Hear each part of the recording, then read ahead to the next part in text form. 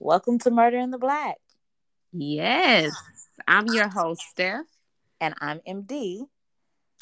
And y'all, it's the first episode. Are you excited, MD? Let's talk about that. I mean, how long has it been? We've been talking Like about this for TikTok. forever. And TikTok, you guys are out there like hounding us, and we hear you.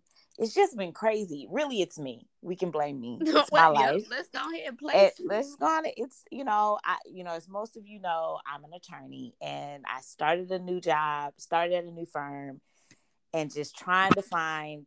I hate to say balance because I don't believe in balance, but like just trying to find that rhythm, right? Yeah. Like what works. But anyway, we are here. We are excited, and we have a really good story today. Yeah, we do. And I did a bonus episode, so y'all can kind of like low key kind of binge a little bit. And I like to give our episodes like titles, like we're obviously gonna put exactly who the crime is about as the headline, but what would you say, MD, is the title of this episode? I would say that the title of this episode should be The Sadistic Cleveland Serial Killer. Oh, yes. Yeah. Yeah. Because this guy, he's a little, I would say evil. I think that's the right word for him. Yeah, and I like, in our community, in the Black community, I like to kind of like highlight what we say. And, we often say, when it comes to serial killers, it ain't us.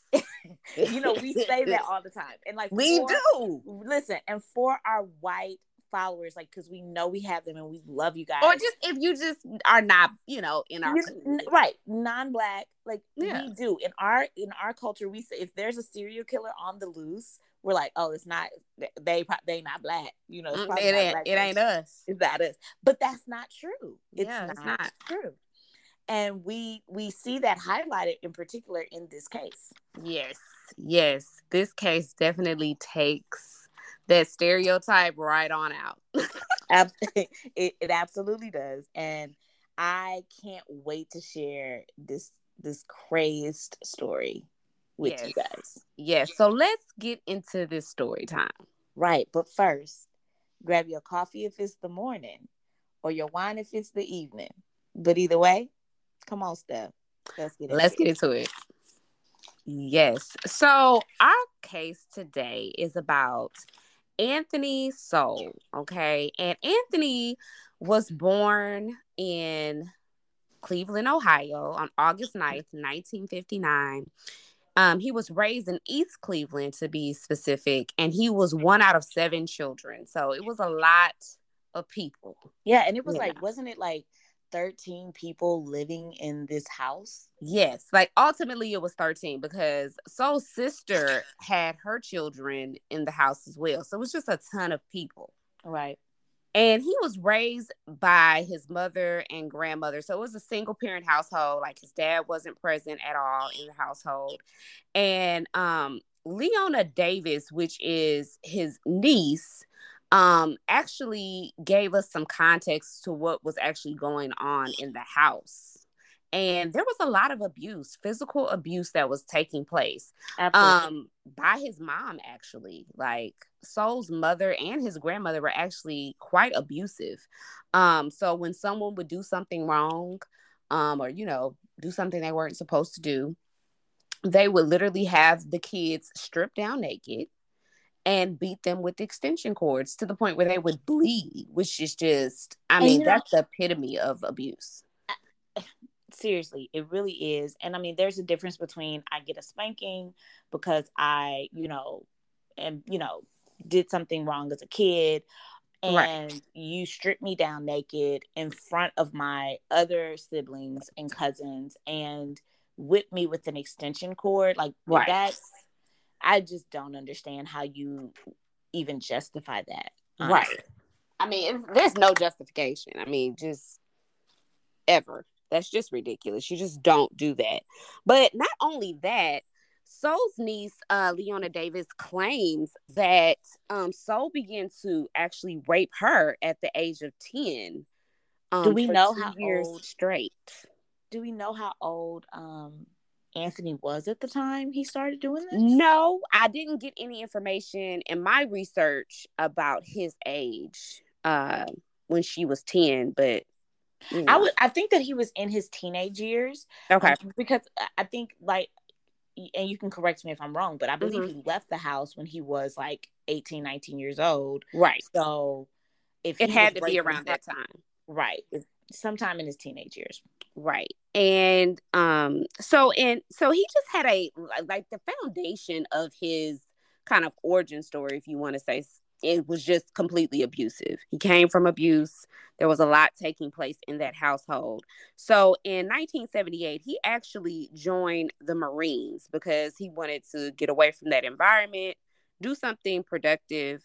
And he actually was discharged from the Marines with honorably. So he excelled in his career in the Marines at that time. So he Yeah, did a good I job. think I think that my research showed that not only did he excel, but like he thrived on that structured environment that the military provides you. Mm-hmm. Because they're very regimented in the military, and everything has to be in its place and in order, and he excelled, and so it was almost like he was made to be a Marine. Yeah, absolutely. And that kind of leads us into what happened after the military. What did you find out, MD?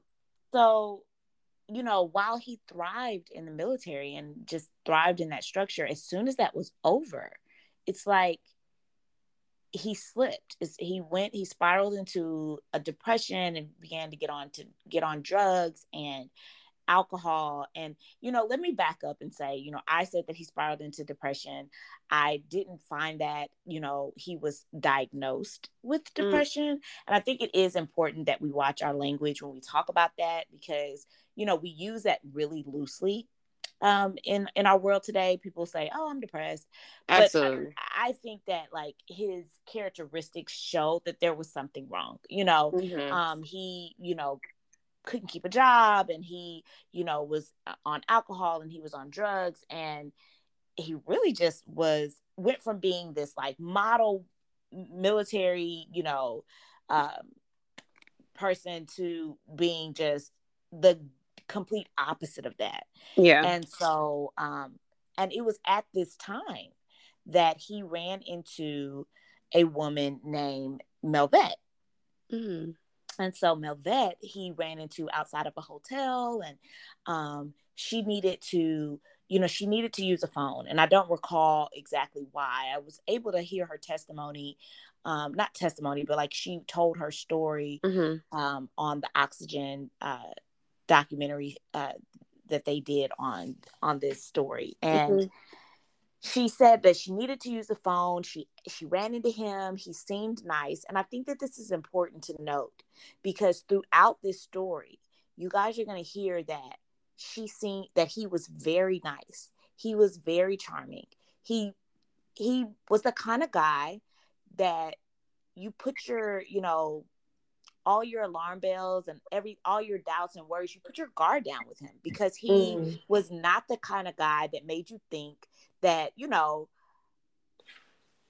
oh my gosh, something's gonna, happen, something's gonna go Mm-hmm. wrong.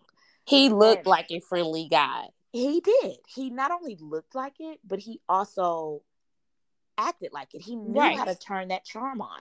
Mm. And so she felt like, okay, I need to use a phone. And he said, oh, well, I have one back at my house. And apparently his house wasn't that far of a walk. And so she walked with him. Now, I hear this and I'm like, never in a million years. I don't care how charming you are, Mm-hmm. right? Like, I'm not walking with you back to your house at Mm-hmm. night, because this was at night. Mm-hmm. And I think that's important for us to like get, no matter how charming a person may seem, Yes. no matter how nice they may appear, Mm-hmm. because nobody has a tattoo on their head saying I'm a serial killer. I I will will rape rape you. you. Right. I rape Right. people. Yeah, So, like, you know, you have to almost proceed with caution, like we tell our kids, mm-hmm. stranger danger, do not approach. Like, and even if you do approach, you're not going to go with someone in the middle of the night back to their house. Absolutely. But I digress. Because no matter what, it's not her fault what happened to her. Absolutely not. So she goes back to his house and they walk in. And as soon as they walk in, she said she immediately felt like something was wrong because it was just kind of like how he locked the doors behind her. And he pulled out this butcher knife and began to beat her, like just, you know, over and over and over again. And he raped her and he beat her and he raped her. And this went on throughout the night. And she was bound up. Her arms were tied. She wasn't able to, her mouth was gagged. She wasn't able to Mm. get free. And he ended up falling asleep. And it's in this moment that she had made a decision that she was going to get out of there and that she was not going to die in this crazy man's home. And Wow. so she looked at this window that was in his room. And when she looked over and she knew that he was asleep, when she like could tell herself that I am confident this man is not going to wake up, she got up, she rolled out of the bed, kind of like in that way that you're like, you tried not to let the other person feel you getting up. And Mm. she quietly walks to this window. Now, remember, her hands are bound. She does Wow. not have free hands. And she has a gag in her mouth, but she manages with her head and her mouth to like push up this windowsill. Now he's on this like second floor, so he's not like on the bottom level. He's on. So she's like walks out onto this balcony, and it just so happens that at the same time that she walks out on the balcony, there's these two women that are getting out of their car.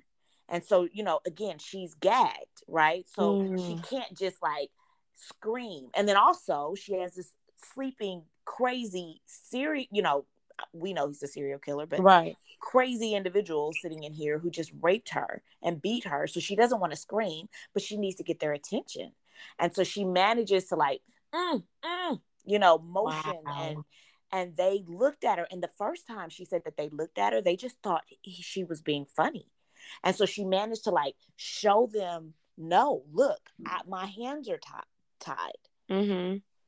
So needless to say, they called the police, they called the ambulance, and they were able to, come and arrest him. And she was able to get away. Like, thank God. I mean, that is wow. That story within itself is just amazing that she was able to get away. But I would say that it speaks to that if you see something, do something. You know what I mean? Like oftentimes we Absolutely. want to mind our business and I don't want to get involved in that, then but we have to, like, if you see something, be aware of your surroundings because you could actually help someone. Absolutely. These women saved her life. Wow. And granted, like they thought initially that she was being silly and just, they didn't think it was, they didn't understand. Yeah. But when they recognized that, oh no, this is serious, they jumped into action. And because of that, she walked away from this experience still having her life. Now, Wow. while she is traumatized and will have all of, the pain and agony from that night, she at least has her life, and she's forever grateful to those two women. But he was arrested and he was charged. But Steph, Mm-hmm. he was only sentenced to 15 years What? because he was arrested for kidnapping and rape, because that's what he did. He Right. kidnapped her and he raped her. But he went to jail for attempted rape. How does that even happen though? Like, what? Right. So there's so many reasons why this happens, but he plead down. That what they call it in legal terms is pleading down.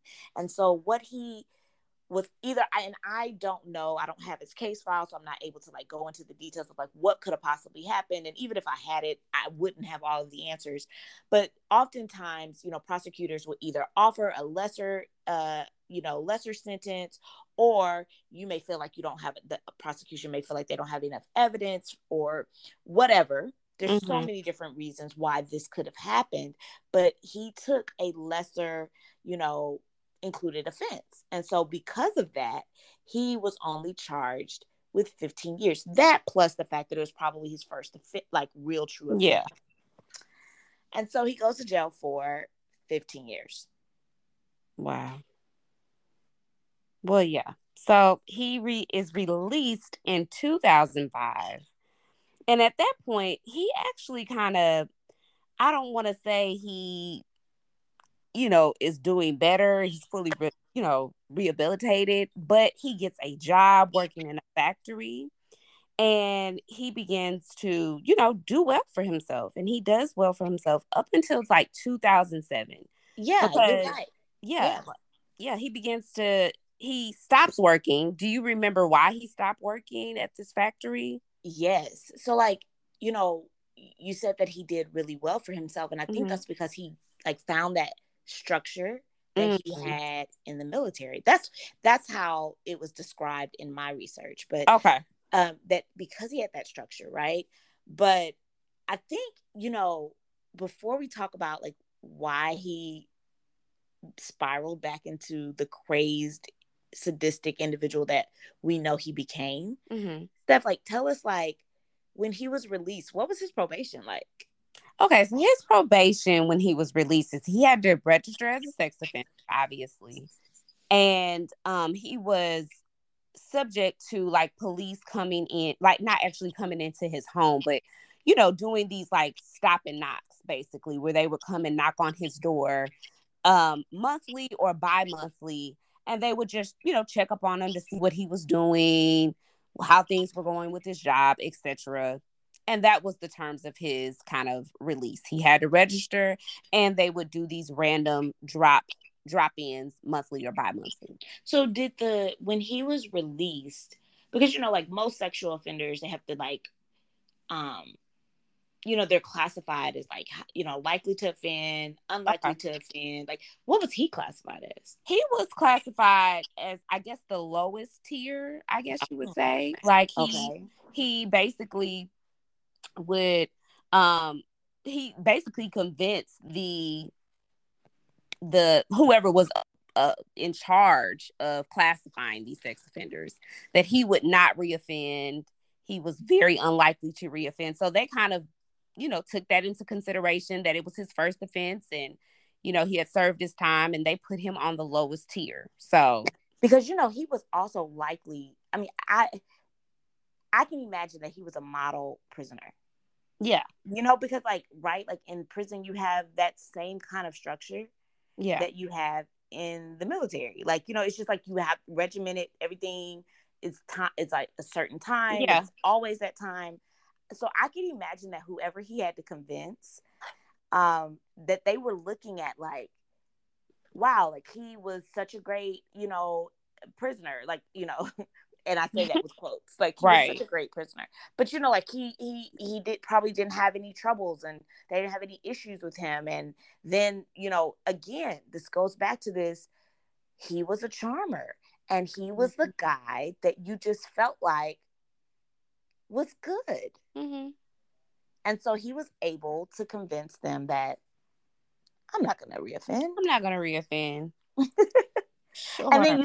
you said that, he actually did good for about 2 years, right? Yeah, he did. He was released in 2005, got a job working in a factory. Like I said, was doing well for himself, had no complaints. He was a model employee as well. So then in 2007, it's when things took a turn for the left. Right. And based on the Oxygen Snap documentary, which I highly recommend, you guys go check out. It's called Notorious, the Cleveland Serial Killer. Mm-hmm. Um, he actually got into a relationship with a woman named Lori Frazier. Yes. And Lori Frazier is described in this documentary as being the love of his life. Like, he was absolutely in love with this woman. She could do no wrong, even Mm-hmm. though she was kind of doing wrong because she was addicted to crack cocaine. And while, you know, this is not his first experience with drugs. Like, he really wasn't on drugs at the time, and he never dabbled into crack. I mean, crack is like a different, like smoking weed and like, Love. doing some different, but crack is like a different level Mm-hmm. of, drugs that he had never really dabbled into. Mm-hmm. But yet he was so in love with this woman, and so he went, and not only did he have that one job that Steph was saying, he was a model employee at, he actually went and got a second job for the sole purpose to like fund her habit. Wow. He just was so in love. I mean, he cooked her breakfast. He gave her all of his money. Like, he bought her drugs. And I mean, he wanted to marry her. But in 2007, he ended up losing both of his jobs. And the documentary doesn't actually go into why, like if he was just like laid off. I'm assuming that he was probably just laid off Mm-hmm. because they say he was a model employee. So, it doesn't appear to be because of some wrongdoing that he did, but he was unemployed. He, lost his jobs, and she subsequently broke up with him. Because like now he doesn't have the money flowing. It's like, you can't fund this crack habit. Right, you can't find this crack habit. But also, I think it does mention that she wanted to get her life together, and Okay. she didn't feel like she could really get it with him. And Mm-hmm. honestly, it appears that she was really using him. Yeah. And he felt that when she broke up with him, he felt all of that. And it really kind of, goes back to that abuse that you talked about, Steph, in the very beginning, that he got from his mother, because it's almost like Lori breaking up with him triggered or just caused all those demons from his childhood to like rise up, Mm-hmm. and his hatred for women just was exposed at that point. And Yeah. he just began to target and devour women. Yeah. Yeah, he definitely did. And that just brought out a really bad something that was already in him, right? Because we know he Absolutely. raped someone before, so that seed was already in him. It had manifested, and it just was really really bad after that. After they broke up in 2007, she actually moves out, and I want to say to you guys that Lori was actually the niece of the Cleveland mayor at the time. Are you So, kidding me? yes. I mean, I thought that was wild. That blew my mind when I saw that. Researching this case, I'm like, wow, That's crazy. I it didn't know is. that. Yes, yes. I mean, it's just a fact, kind of like a wild, crazy fact about this case. But yes, so to get back into the story, in 2007, she moves out, and then he begins to collect an unemployment check. And he also like earns extra money by selling scrap metal. And he begins to like dabble in different things. I found out that I don't know if you knew this, MD, he was a member of an online dating service. He said he was a master looking for a submissive. Did you? Oh, no, I did Yeah. not know that. But that is, I mean, it's not surprising to hear, knowing what I know about what he ended up doing. Like, Right. so. And so he was living in like a three, and he was living in a like a would you say it's a crack infested or kind of like a very rough part of a neighborhood in Cleveland, right? Yeah, I mean, I think that well, one, that the house that he was living in was his father's. He Okay. inherited it from his father. So I think that's important to know, or not important, but just like a little like interesting tidbit. Yeah. But I do agree with you that it was a lot of. It was like kind of like a mini crack pandemic in this area because Mm-hmm. so many people were on drugs, specifically, crack. And I know that one of the things that I loved about the Oxygen documentary was that they really highlighted how crazy the neighborhood was in terms of like, you had, it wasn't odd to have like, women that were looking for drugs to just be randomly on the street. Homelessness was Mm-hmm. there, transient people were there, Yeah. so yeah, this was not like your suburban Neighborhood. neighborhood. Yeah. And that's so important. I'm so glad you mentioned that, Steph, because it's because of these little details that like, because when you try to figure out like, how did this guy get away with this? And Hmm. I think little details like that is how. Yeah. Yeah. I mean, because now I feel like I just did a case on TikTok about LaQuanta Riley. And I think, when Black women go missing, or just when Black people in general, let's be clear, go missing, people, the police, they don't pay attention. They're not in a immediate response. They don't respond immediately, and that's so Yeah. frustrating.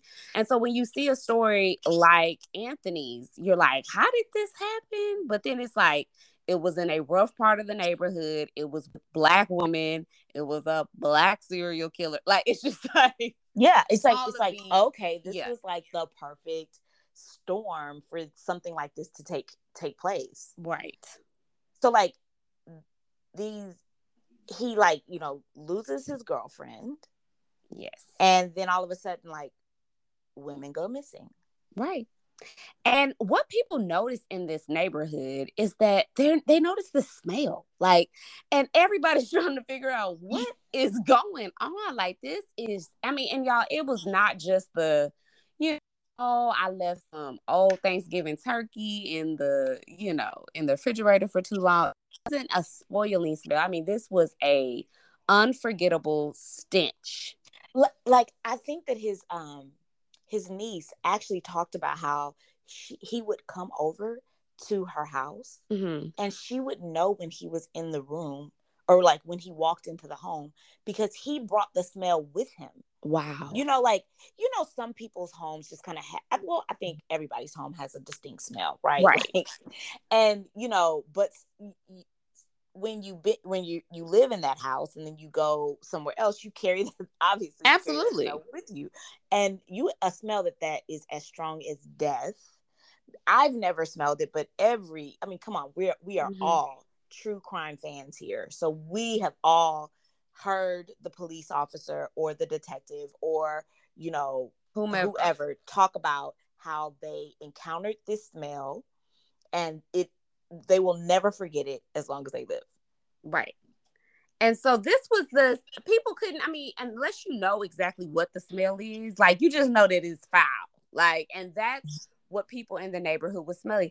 And as a matter of fact, um, Lori Frazier said that she smelled this smell as well. Like, I guess on the back end, right before they were about to break up, like, around that time.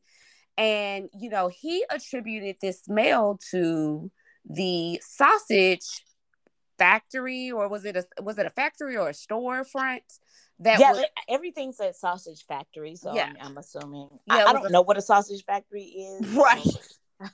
Don't have a clue. But yeah, a sausage factory was right next door to his home. So he just said, oh, it's just the sausage factory smell. And I mean, y'all, the sausage factory actually like pulled out pipes trying to figure out what is this smell? Like, what is going on? They replaced piping. They really tried to get to the bottom of what the smell was. They never Mhm. did. And so everybody just kind of chunked it up to, it's the sausage factory. And when you say everybody, we're talking about the city. We're talking about Yes. like people, like the city employees actually came down to address the issue and was like, we need to figure this out. Like, you guys need to figure out how you can get rid of this smell that is funking up the neighborhood. Right. We are having so many people call in about this smell. And like Steph said, like, they literally began to like, they're thinking, okay, maybe it is us. Like, Maybe it's that. let's figure it out. But, I don't know, because Steph talked about I don't know if you guys remember, but she talked about how the police would have to come and do knocks, knock on his door and check on him, check and knocks. And or knocking checks, whatever you Yeah. call those. But Whatever. anyway, whatever it is. But I don't know. It's almost like, did the police really not smell the smell and not think that I can see a regular person who Yes. has never smelled death just, feel like, oh my gosh, this is just so foul, and not necessarily attributed to death, because why? They don't know that they've smelled death. Like, Exactly. But like a police officer doesn't know the smell of death. All right. Okay. And let's say not even all the police officers know the smell of death. Somebody on that force. Somebody. Somebody. And then, like, I'm sorry. I know we will get off of this, but it just really blows my mind, because I'm trying to understand how this happened. What are the odds that a serial killer who is keeping bodies in his home is next to a sausage factory that he can blame it on? Like, that within itself is just like, no, for real, is this a joke? Like, it's got to be a movie plot or something. Seriously, it's almost like I can't make this stuff up. Like, this is real.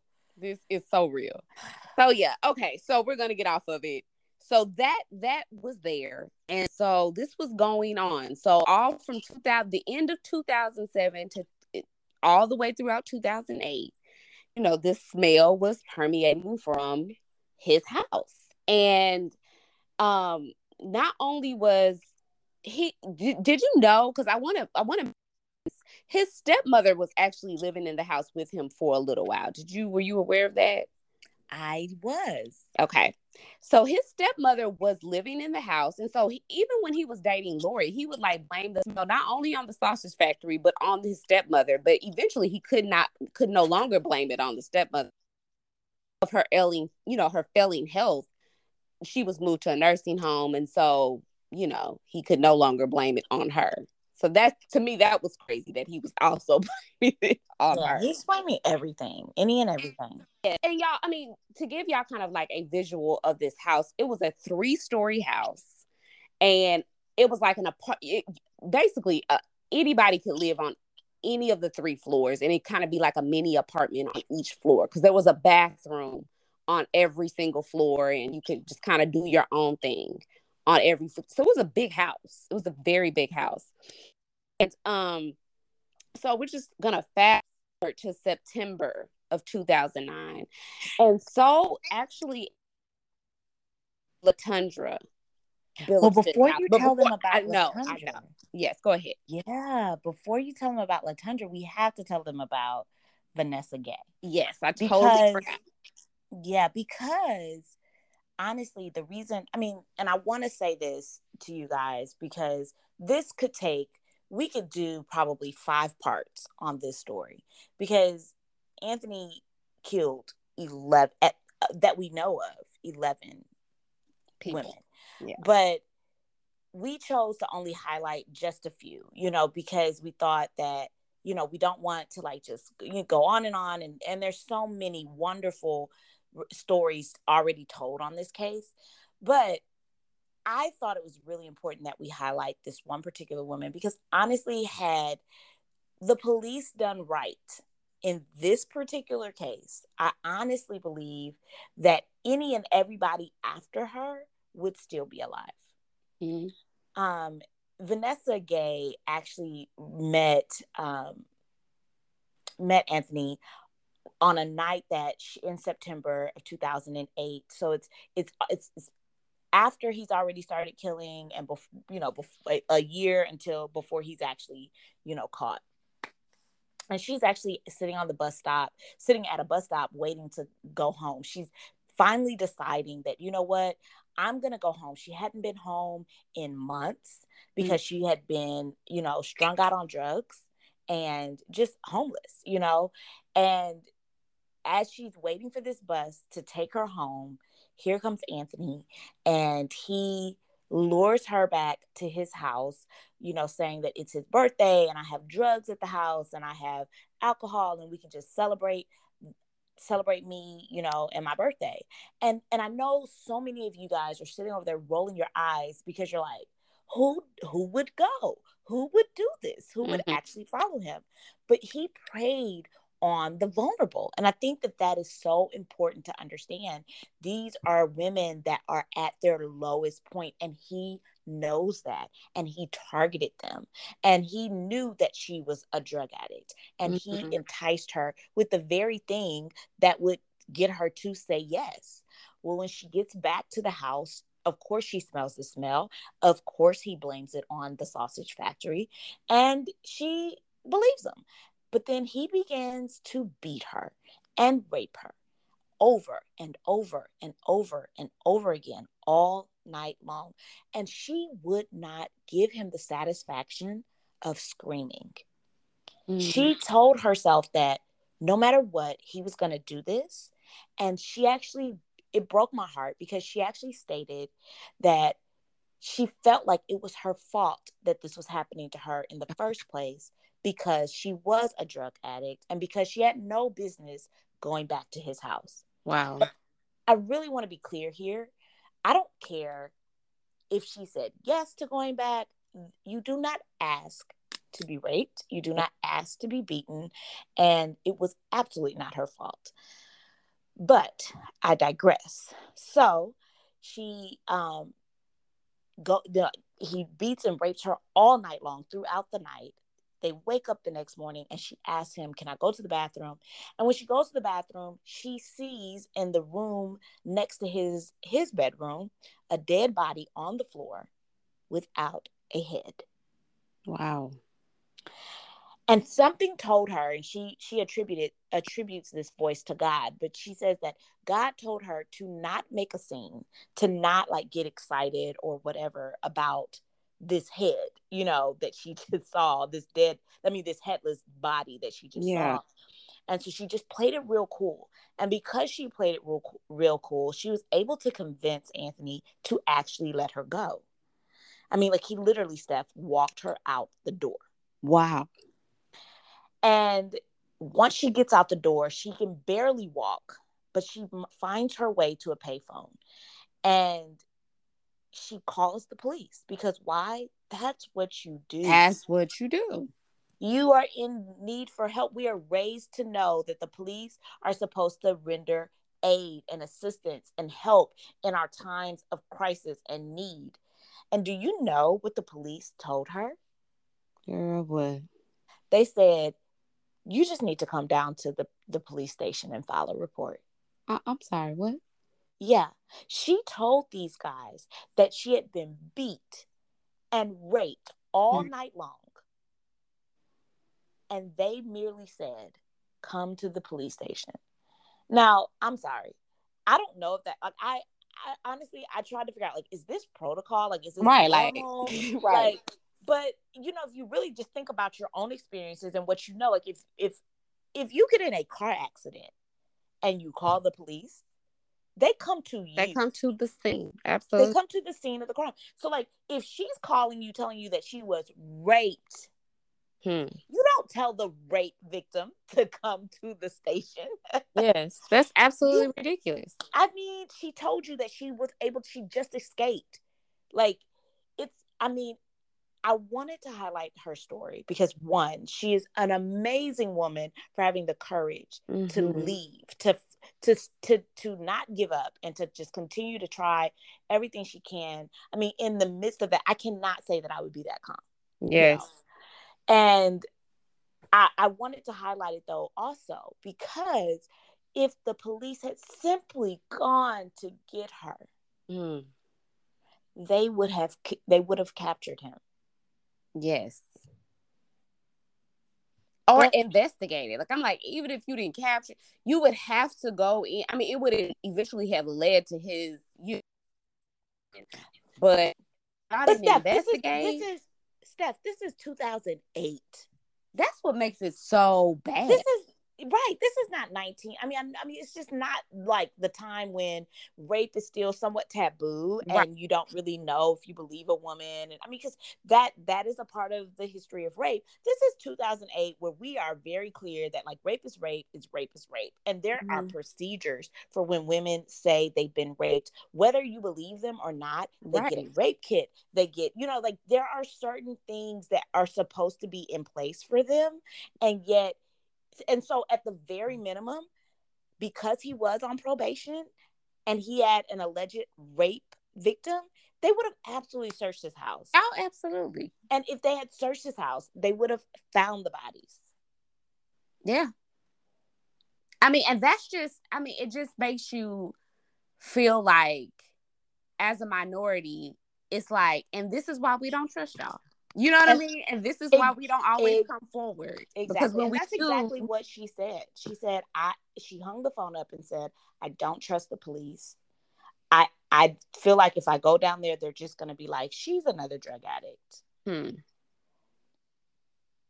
that's just so incredibly sad, like on so many different levels.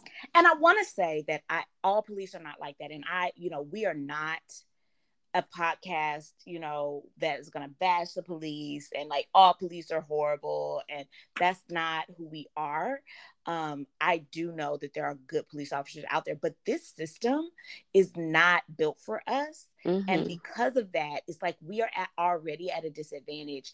And just to see that, like, because they did not respond, not only were there, because there were 5 bodies before, or at this point there was only 5 bodies, but Mm-hmm. because they didn't respond, there were 6 more bodies, so they are just as culpable.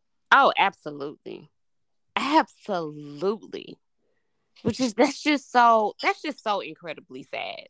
It is. But we have some more to say, but I don't know. MD, I feel like we should give it to him next week. What are you feeling? What are you thinking? Mm, yeah, let's give you part 2. Yeah. There's a part 2, and we will wrap this up. But we want to make sure that we want to like do our due diligence to this case, like, and give y'all the most out of it, so that you can know what happened in full detail without feeling like we left out some parts and missing pieces. So why don't you go ahead and highlight that documentary you watched, MD, and then I'll tell them the one I watched a couple of years back on Prime Video. Yes, definitely go check out Oxygen's Snapped, Notorious, the Cleveland Strangler. And you can actually watch them you can actually watch it for free if you download the Oxygen app. So Cool. go do it, because why Yeah, not? that's a good tidbit because listen, I mean, I feel like I got all the streaming services, so anything free. Anything free is worth the time. So yeah, definitely, it's about an hour and a half, but it is well worth it. Yeah, yeah. And so I also watched a documentary. It's called The Unseen, and it is on Prime Video. So a lot of us have Prime, and if you have Prime on Amazon and you get everything in one day, then you automatically have Prime Video. So go check that And who doesn't have Prime? I out. mean, I'm Like, just saying. did you get that on Amazon? Yes, Yes, I absolutely. got it. Everything, my life is on Amazon. Yes. So thank you guys so much for tuning in. Definitely share our podcast with everyone. We're on Apple Podcasts, we're on Spotify, we're on Anchor. We're trying to get on all the platforms. There's so many different platforms. If you didn't know, MD, like, I know we listen to everything on Apple, but it's a ton. Yeah. But we also ask that not only do you listen to us, but that you share it with your friends. Yeah. We all know somebody that loves true crime. So we ask that you share our podcast with those of our, crime junkie, true crime podcast loving people. Yes. So we will see you guys next week for part 2 of the Anthony Sowell case. All right. Till See next you time. later. Bye.